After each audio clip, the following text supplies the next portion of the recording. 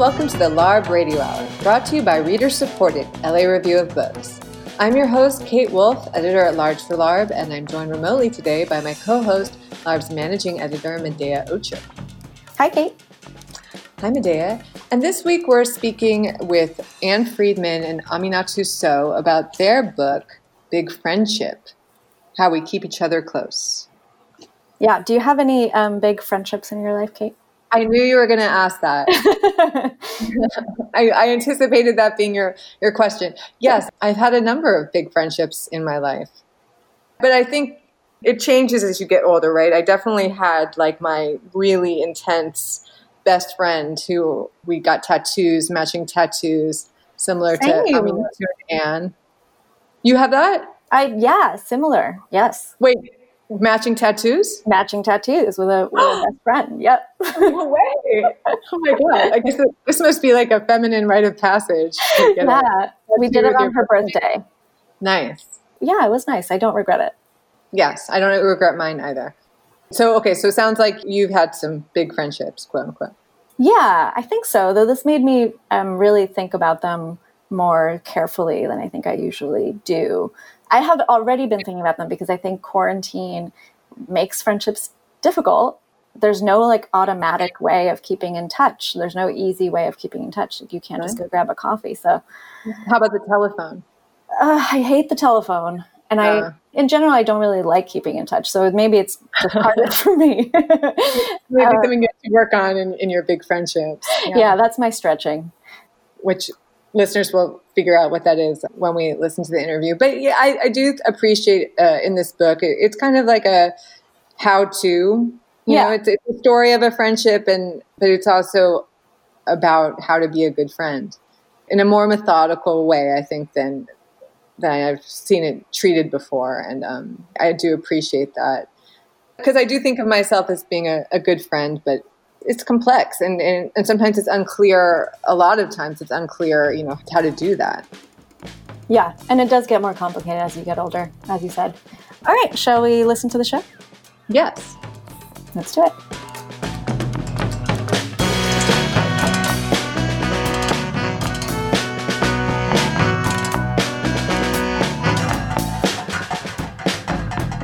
Today we're talking to Ann Friedman and Aminatou So about their new co-written book, Big Friendship, How We Keep Each Other Close. Ann Friedman is a journalist, essayist, and media entrepreneur. She's also contributing editor to The Gentlewoman, a beautiful magazine, and she's co-host with Aminatou of the hit podcast Call Your Girlfriend. Aminatou So is a writer, interviewer, cultural commentator, and a frequent public speaker. She has worked in DC think tanks and the tech industry, and she co-hosts Call Your Girlfriend with Iman. Their new book, Big Friendship, recounts their close friendship, as well as their careers throughout the years, the challenges they faced, and what it takes to maintain a big friendship. Thank you both for joining us. Thanks for having us. Thank you so much for having us. I thought maybe we could just start off by talking about what a big friendship is to you guys. What does that entail? And how is it different than your just run-of-the-mill friendship? Well, you've identified a problem that became very apparent to us, which is we use the term friend to talk about wildly different types of relationships, you know, from someone who you were once close to, but you don't even talk to anymore, to someone you are kind of barely acquainted with and just following online, to someone you would really, you know, want present for your last days on earth, you know, someone who is truly deeply important to you. And we felt it was important to really draw a distinction and say, you know, a big friendship is that kind of intimate, deep, long-running kind of bond that you are both invested in and willing to work for and want to be around far into the future. And other terms for a close friendship like this, like bestie or best friend, just felt a little too cutesy or a little too young for the kind of adult relationship that we are really writing about. And how did you two meet? We were introduced to each other by our mutual friend, Dayo Olopade, who the first time that I met her ended our friend date by telling me that I had to meet her friend Ann. And so the second time ever I hung out with Dayo, she had engineered this meeting of the minds, if you will, to watch a teen soap opera, and it was delightful. And what were the first things you noticed about each other when you were meeting for the first time? Well, first of all, Aminatou was wearing like a homemade shirt that was like spoke to the theme of Gossip Girl, which was the show we were watching at the time. I had lots of respect for that. I love a commitment to a party theme. But really more than that, it was everything that she had to say. I was just like, her jokes were the funniest. Her comments were the wittiest. I loved her style. I just loved her kind of way of carrying herself and the way she entered this situation with a bunch of strangers with such confidence and grace. And I don't know, really from those first moments, she was someone who I wanted to know. Amina, what did you notice about Anne? I mean, this is very superficial, but I really liked her outfit. I think that's totally fair. Yeah. It's so telling, you know, I'm like, she is a woman of substance and style. Looks great in outfits. It was delightful. She had a very bold lipstick color. I thought her jokes were the funniest. Obviously, like, Dayo loved her so much that she wanted us to meet. And so I showed up ready to play ball. And, it worked out really well for us. And in the book, you kind of talk about, I don't know, maybe what could be called like the honeymoon phase of your friendship, when things are super easy, you're seeing each other all the time, you're walking to each other's house. And I think a lot of people know this phase of friendship, right? Like when you've just met somebody and you're like, oh, this person is it's like, has the potential of being my favorite person. You want to see them and you want to test that out. And eventually it becomes a little more difficult for you both. Can you tell us how you kind of moved from one to the other? Well, I don't know that it felt like moving from one side to another. I mean, one thing that happened in our friendship is that about a year or so, a little bit more, a year and a half into it, I moved away. And so it became a long distance friendship right at the point where we were very much in that honeymoon phase, as you describe it. And so that was a shift for sure. And, you know, shortly, I think a couple more years after that, we started this podcast together and began working together. And that was another shift. And it's hard to really say that there is some kind of before and after or a definitive end to that kind of new friend energy phase of our friendship. It really, in hindsight, is just that the friendship kept changing and evolving and in some ways expanding. You know, from a writing perspective, since this is a book that's in part about how to be a good friend, but it also has a memoir aspect and it's about your particular friendship, that early phase seems like the hardest to capture, especially because if there's not much conflict and if there's not outside sources like a war or something that kind of gives like big transition moments, so much of it is just about spending nebulous, relaxed time together. And that's the really special thing about becoming close friends with someone, is just how relaxed you can feel around them. But from a writing perspective, that's really hard to describe that kind of time because it doesn't have marked transitions or anything. So how did you guys, as you're writing the book, piece together the early part of your friendship? How did you recreate it? Were you looking at old emails? I mean, you do include some G-chats, but, you know, how did you go about capturing that feeling? Oh man, nebulous, relaxed time is truly the feeling I'm trying to capture every day of my life. So, thank you for naming that. It's interesting. It was both hard and not hard, I think, to recreate that moment because, you know, in the movie version of this is really like the montage, you know, the rom-com, like show me the best hits, like montage era of it. And I think that so much of those early days are really idealized, you know? So I know that for me, they were definitely like very vivid still in my imagination.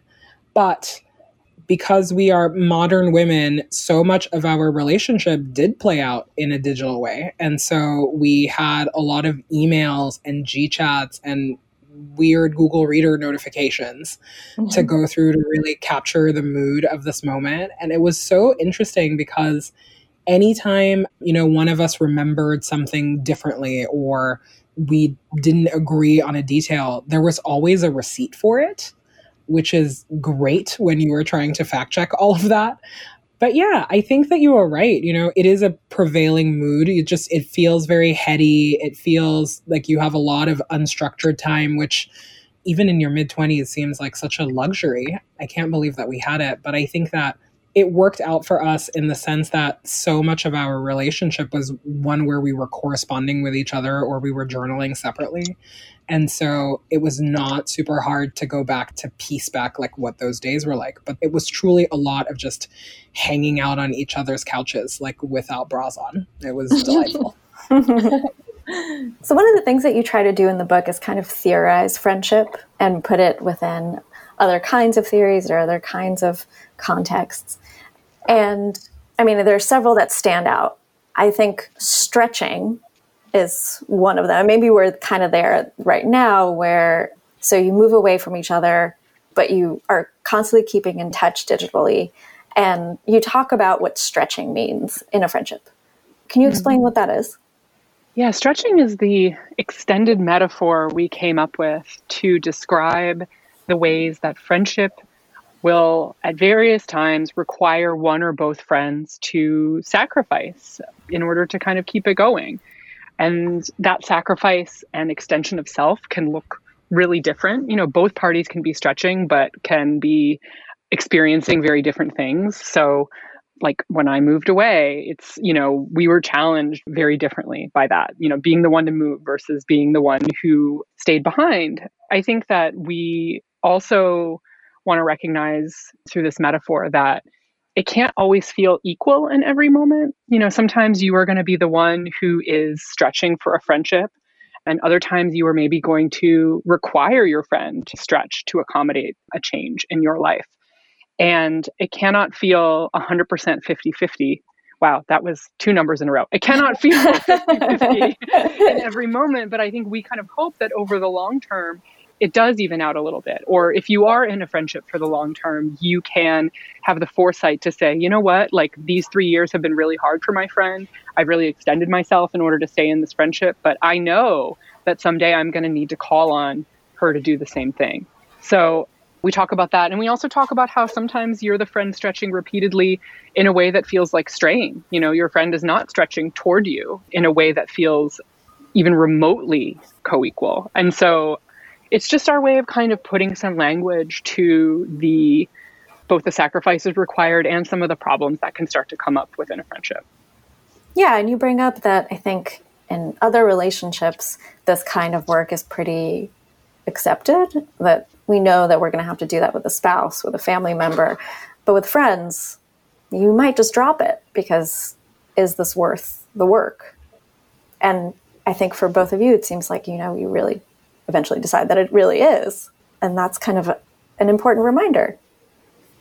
And to that point, I love that the book starts with you on this friend weekend, you know, that's supposed to kind of be your reuniting, but there's all this tension between you. So it kind of starts at the pit of your relationship in some ways. And, you know, which is so common with friends. And that's why I appreciated you writing about it, that these kind of resentments or miscommunications or misunderstandings start to mount. And I don't think that open communication, constant kind of fighting, let's say, or, you know, heated conversation is as normalized in adult friendships as it is in romantic relationships or family relationships.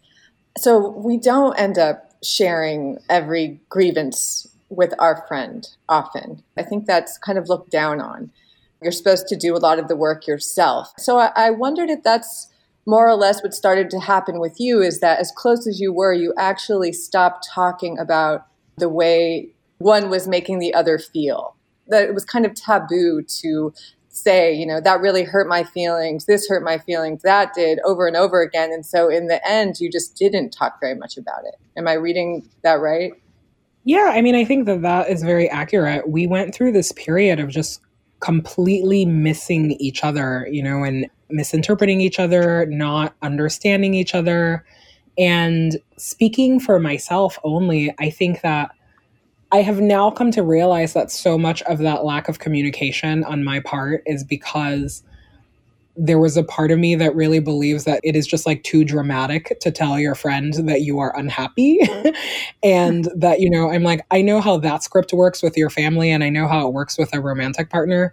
But with friends, I was like, no, this is the thing that will really jeopardize the relationship, is if you voice any kind of discomfort in how things are happening. And for us, it happened like very gradually. The amount of things that we could not talk about, that bucket was just getting bigger and bigger and bigger every day. And it really took us years to realize that we were really confined to only speaking about a few topics. And we are people who work with each other. So we're constantly talking to each other, but there was so much that we could not talk about. Yeah, I guess I have two questions is, do you think that working together was part of the complication of that? Because being collaborators is a little bit different than being friends. One, and then also just because for the show, I know that you get a lot of reader emails and comments about reader friendships. From what you heard, does that seem common, that actually there is a lot often just completely unspoken in friendship? Well, to your first question about being collaborators, I think that it has been something that at times has really strengthened our relationship and at other times has complicated it and made it more difficult. I think from the earliest days we met each other, we were interested in each other's ideas to such a degree that it just felt natural we would collaborate on things. Like we made a blog together in those early days of our friendship. And we were always like scheming things together, even before we started the podcast. And so the fact that it is work, yes, it's true. Like we now technically own a business, but it started as just like a way of being interested in spending more structured time together. And that really didn't change. Even when things were difficult between us as friends, I think we both still got a lot out of the collaboration that we have on the podcast. And also near the end of that kind of difficult period in our friendship, having this working relationship is what made it somewhat normalized for us to get some external help to really repair what had happened to our friendship over this long period of not really communicating. And, I'm referring to the fact that we went to therapy together as friends, not as like coworkers. But the fact that some like tech co-founders would go to counseling together to save the business, I think normalized it and made it seem less like a weird thing that we might do. So ultimately, I guess, I don't think work has ever been like a net negative in our friendship. But, it is difficult sometimes. Like right now, we are working together constantly as we like bring this book into the world in a way that is way more intense than the podcast. And writing it was a much more intense collaboration. And the threat I think that poses is then we have to be a lot more deliberate about carving out time together that does not seep into work talk. Like that's where it gets difficult. It's not so much that we have conflicts with each other related to work that then creep into the friendship. That's not really been our particular struggle, though we have plenty of others. And just back to the second question of if you found it common among other people you talked to that actually hashing out more underlying grievances, was that common that people didn't like doing that or weren't able to do that easily? Yeah, I mean, it depends. We talked to a lot of people who, like, we definitely talked to some people who were like, no, I fight in my friendships, like I fight in my other relationships. And I deeply admire those people because that is not where I'm coming from in life. But I do think that, one prevailing feeling or something that we heard a lot from people was that they just did not expect that it would be hard because we were just all socialized to believe that friendship is easy. And it's something that you figure out in like third grade or by high school, you like whatever kind of friend you are in high school is the kind of person that you are in the world. And no one really was preparing any of us for the fact that as we got older and that as we changed and as we evolved as people, that carving out time for friends would be a challenge, and that figuring out how to communicate with your friends about things that you're uncomfortable by, but also even just communicating to them that they mean a lot to you was something that like we just did not have a script for.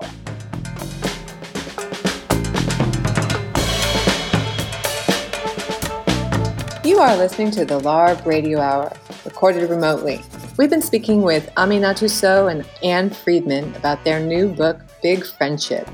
We'll return to that conversation in just a moment, but first we have this week's book recommendation.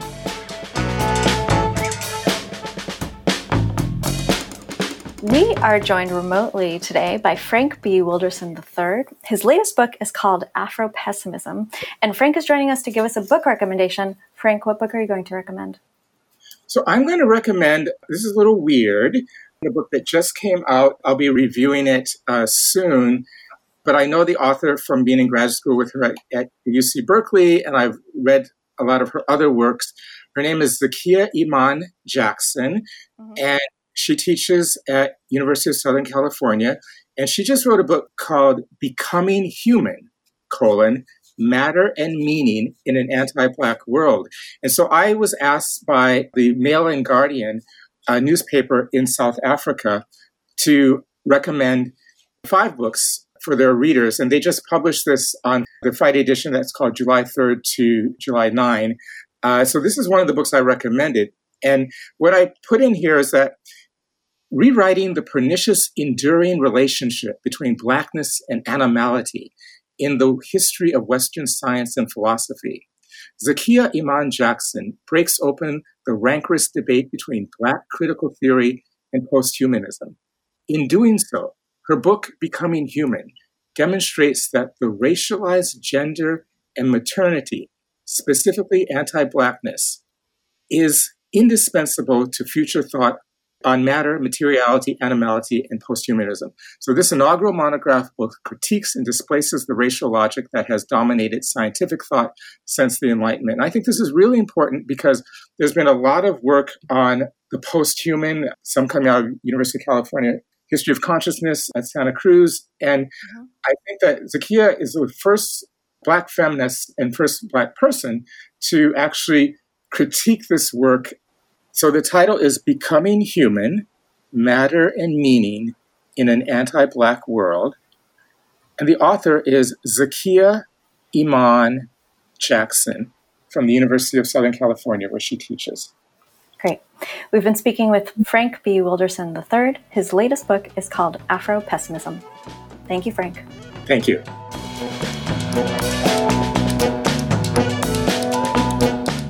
You are listening to the LARB Radio Hour.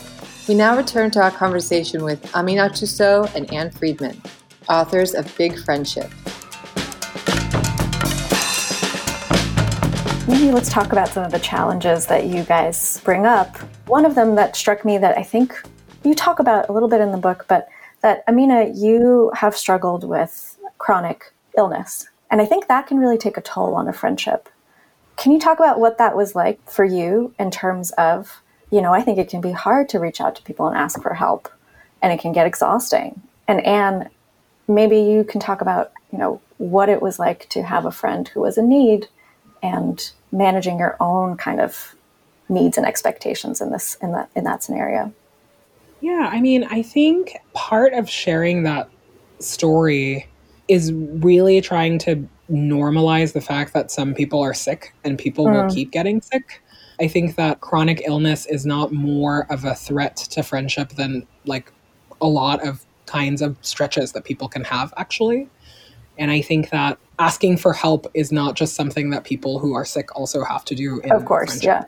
Right. And so I hesitate to like categorize it as this thing that is, it's like the third rail of how you do friendship. Yeah. I do think that for us, my getting sick happened at the same time as Anne moved away.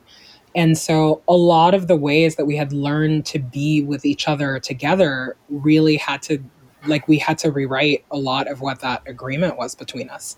Mm-hmm. And I certainly struggle a lot with even sharing information about like how I'm sick, because I feel that I am entitled to that privacy, and that I'm also just like working it out on my own. I think that what I've really had to learn in dealing with chronic illness in my friendships is that it also affects my friends. Like that was something that was really surprising. I was like, oh, like I thought I was the only person that was made miserable by this. It turns out that everyone else is also collateral damage for this, and figuring out, how to reframe the conversation of like feeling like a burden or feeling that you need help into actually something that your friends like willingly and lovingly want to do for you. In romantic partnerships, there is an expectation that if someone gets sick, you will stay married to them. we very much frown upon the people who leave. Sorry, I just had like Newt Gingrich flash in front of my eyes, so that's why I'm laughing. But yeah, I think that in any other intimate bond, with like parents or spouses or whatever, we have accepted that, like it's not easy all the time. People can come sick into a partnership, or they can get sick, or whatever, and that is not a deal breaker. And I think that talking about it in a friendship is hard because we're just not as practiced in what that means. But I think that ultimately it all goes back to that conversation of, what do your friends mean to you and what do you expect out of each other? And we do not have great ways of communicating that to each other. Yeah, and I think I have often struggled with the boundary between wanting to let a friend with chronic illness know that I want to be supportive of them, that I know that they are maybe struggling with something, that I am more than willing to show up in the ways that they might need me or want me to, on one hand, and then on the other hand, not wanting to violate their privacy or, barge into their home and kind of demand they engage with me when they are still processing something on their own. And that line can be very hard, I think, to walk in terms of, when is it really like you showing support and making it okay for your friend to open up to you and, forget even asking for something, but just share their like experience in that moment. And when is it presumptive, or when are you jumping the gun, or when are you kind of violating their privacy and their needs? Like that's a line that's been tough for me. But I want to echo what Aminatou says about this not being a kind of especially difficult challenge within a friendship. I am also very aware that even though I don't currently have chronic illness, like I know that there are lots of other ways that my friends struggle with this kind of dance between like, hey, I know I want to talk to you about this, or hey, I see this happening to you, and also them wanting to give me space. That kind of negotiation isn't unique to chronic illness. And so, I will say that we used it as an example in this chapter about the stretch, because I do think it is something that both of us in our different positions, have gotten a little bit better at communicating about and negotiating in our friendship.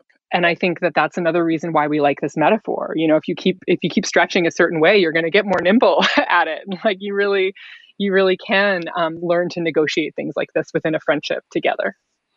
One thing for me that I feel like I struggle with in friendships is trying to always make it better, to look on the bright side with my friend, to tell them, things are going to be okay, or don't kind of telling them what, in a subtle way, always telling them what to do. And a lot of times people don't want to hear that. They just want you to hear them out and hear their own experience. And that is really something I have to actively watch myself with my friends. And sometimes I agree, like I struggle to find the line. And I think, you guys, in writing about how race has played out in your friendship, it seems like that's a place, where you'd have to use similar judgment of listening to each other and not saying like, oh, as you mentioned, like, oh, you're overreacting, or that's not, or kind of not making light of it, but trying to find, the positive take. And I wonder if you could just talk a little bit about how you've experienced any of those situations, I mean, I will say that interracial friendship is something that feels distinct from the kind of stretching we were just talking about, in the sense that it is bigger than any two people in a friendship. It is as big as the society we live in. And so therefore, the dynamics of race and racism, and in our friendship, anti-Black racism, are always going to be present to some degree. You can't hermetically seal off a friendship from those things as much as you might want to.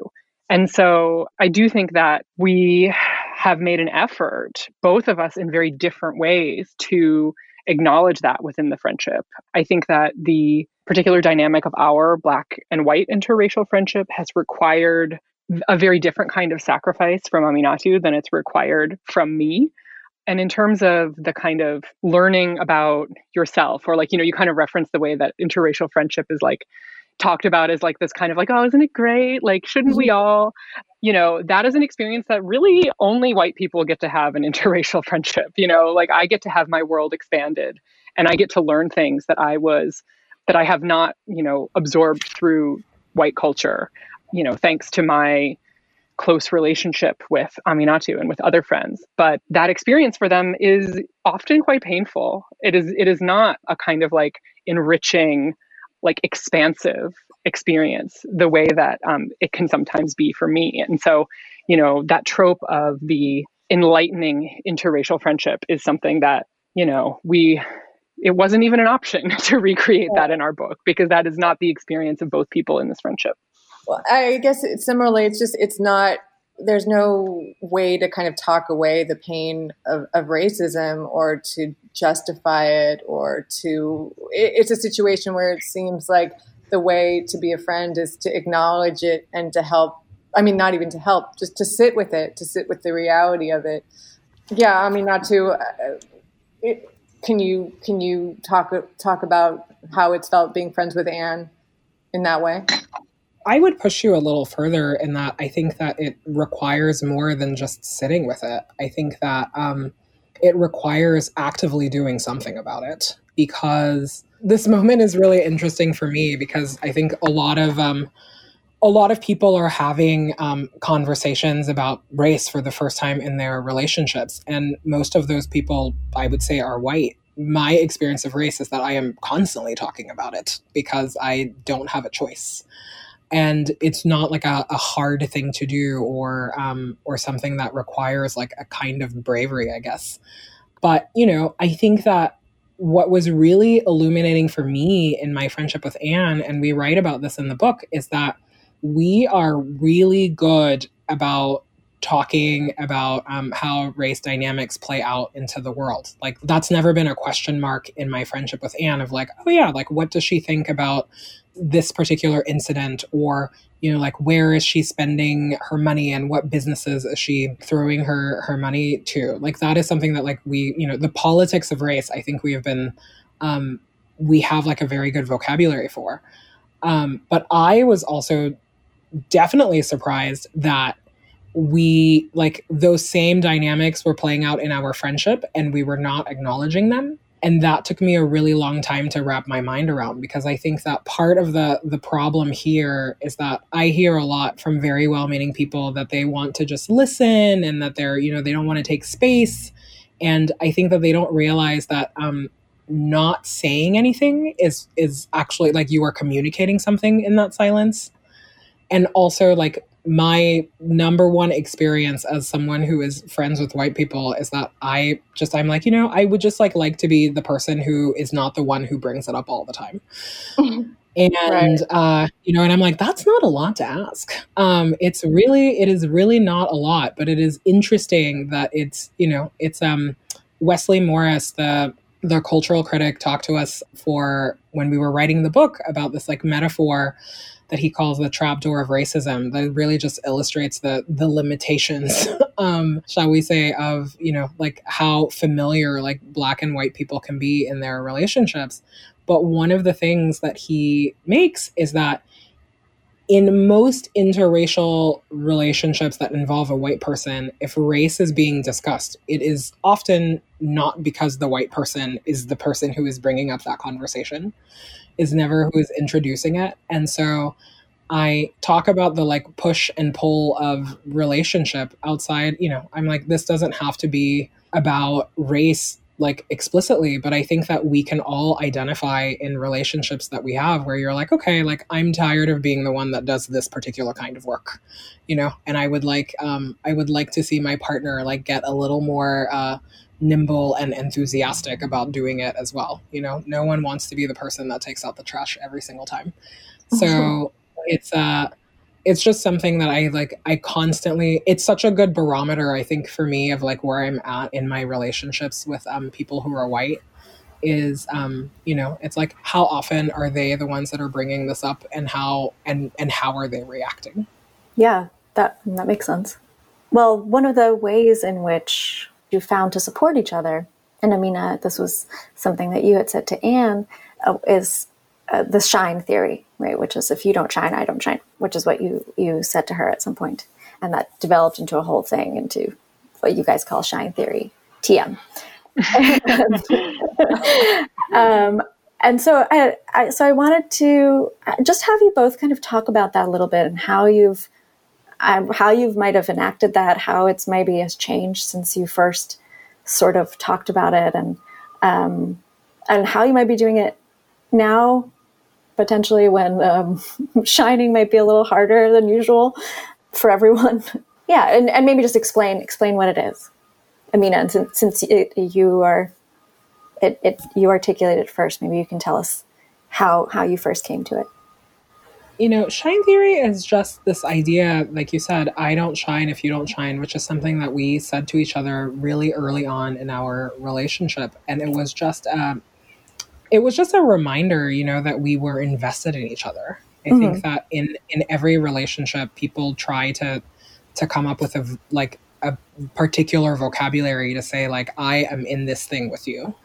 And for us, like two women who, care a lot about work and care a lot about our identities as people who care about work, it was important. It was an important place to reassure each other that we were not alone, and I think that the reason probably that this has resonated with so many people is that, we're not inventing anything new here. People have been doing this for a really long time, like yep. choosing people to invest in, and choosing to collaborate instead of competing with them, and choosing to, buck up against the system and, the stereotype that I think particularly among women, that we just don't get along and that we don't know how to work with each other.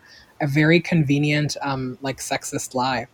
Mm-hmm. But, I think that we had just seen it so much in our own lives that, it's like, if you are a little generous with people, they will usually do the same for you. And that it's not, again, we're not doing anything that is, different from the organizing principles of Ivy League education. It's just hoard power. We are just trying to redistribute that power among people who we think are also worthy of being recognized. Yeah, and it's in terms of your question about how maybe our articulation of this concept has changed or developed. It's certainly true that this was something that we were doing as well as saying in our friendship for a long time.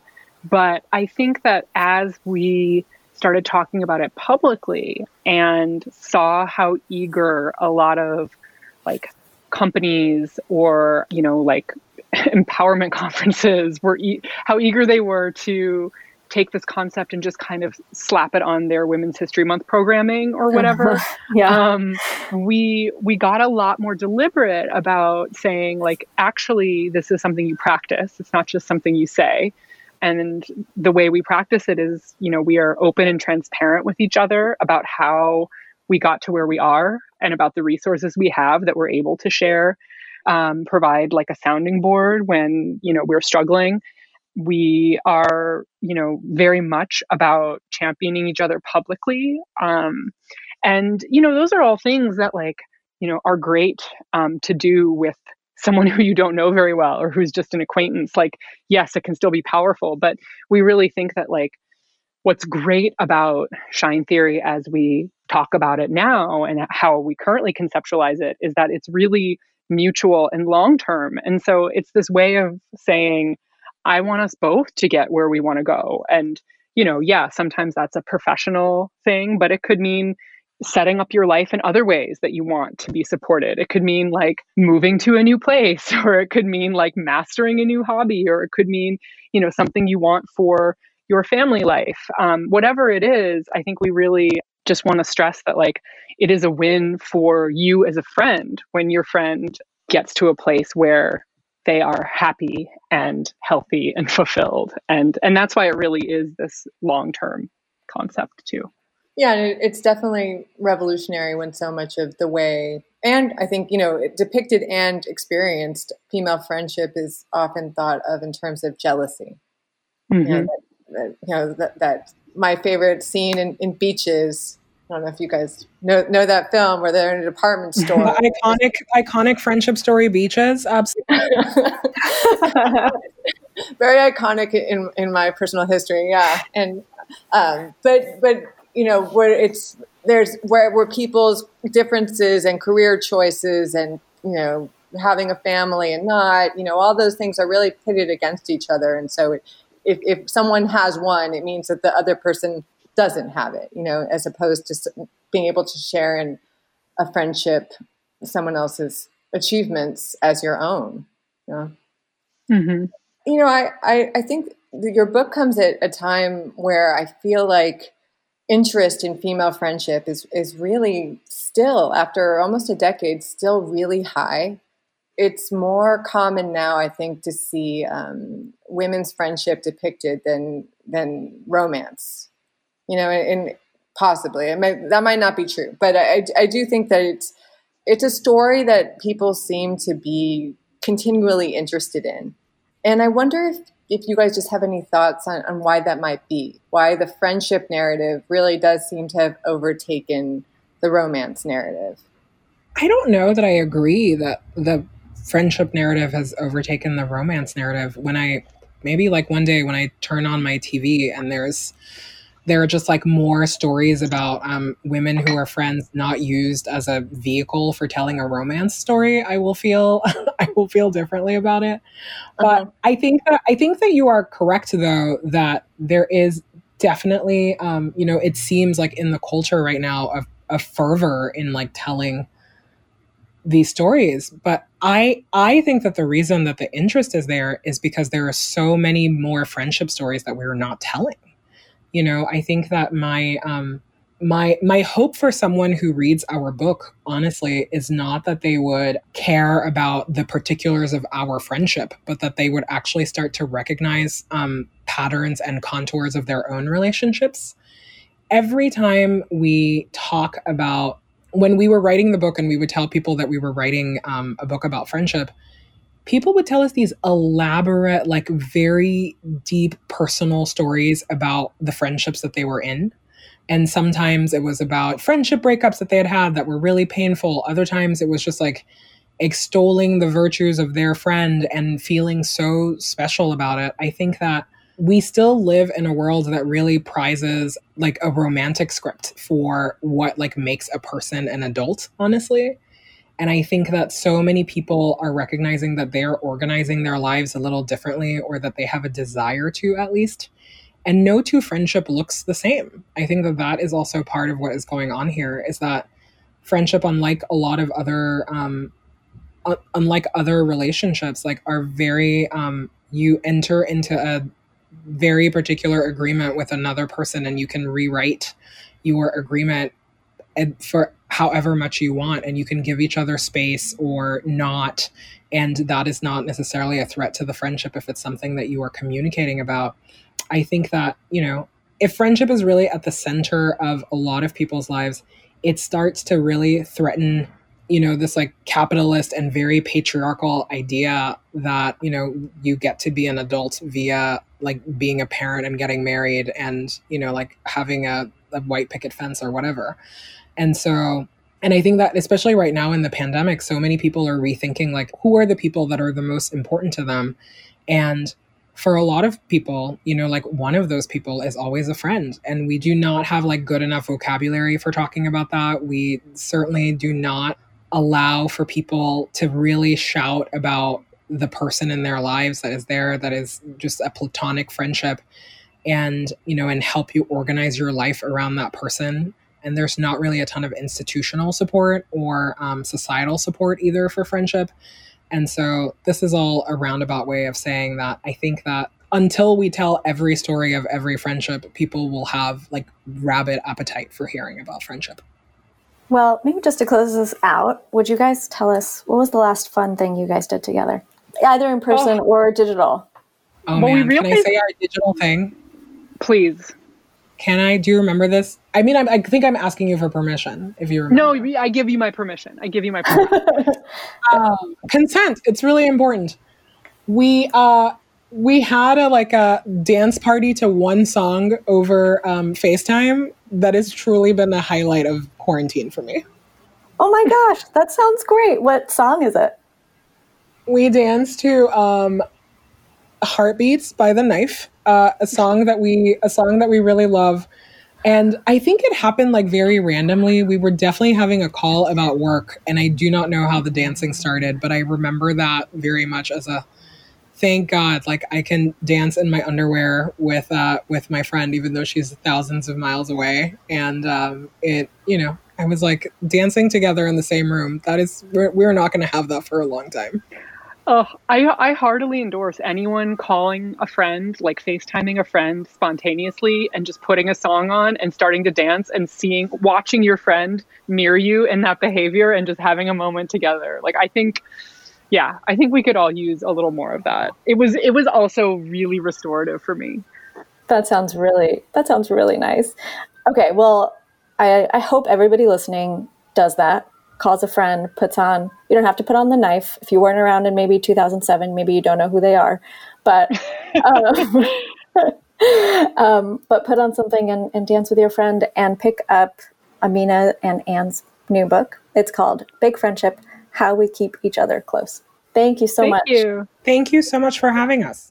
We've been speaking with Aminatou and Ann Friedman, authors of Big Friendship. Thanks for listening to the LARB Radio Hour.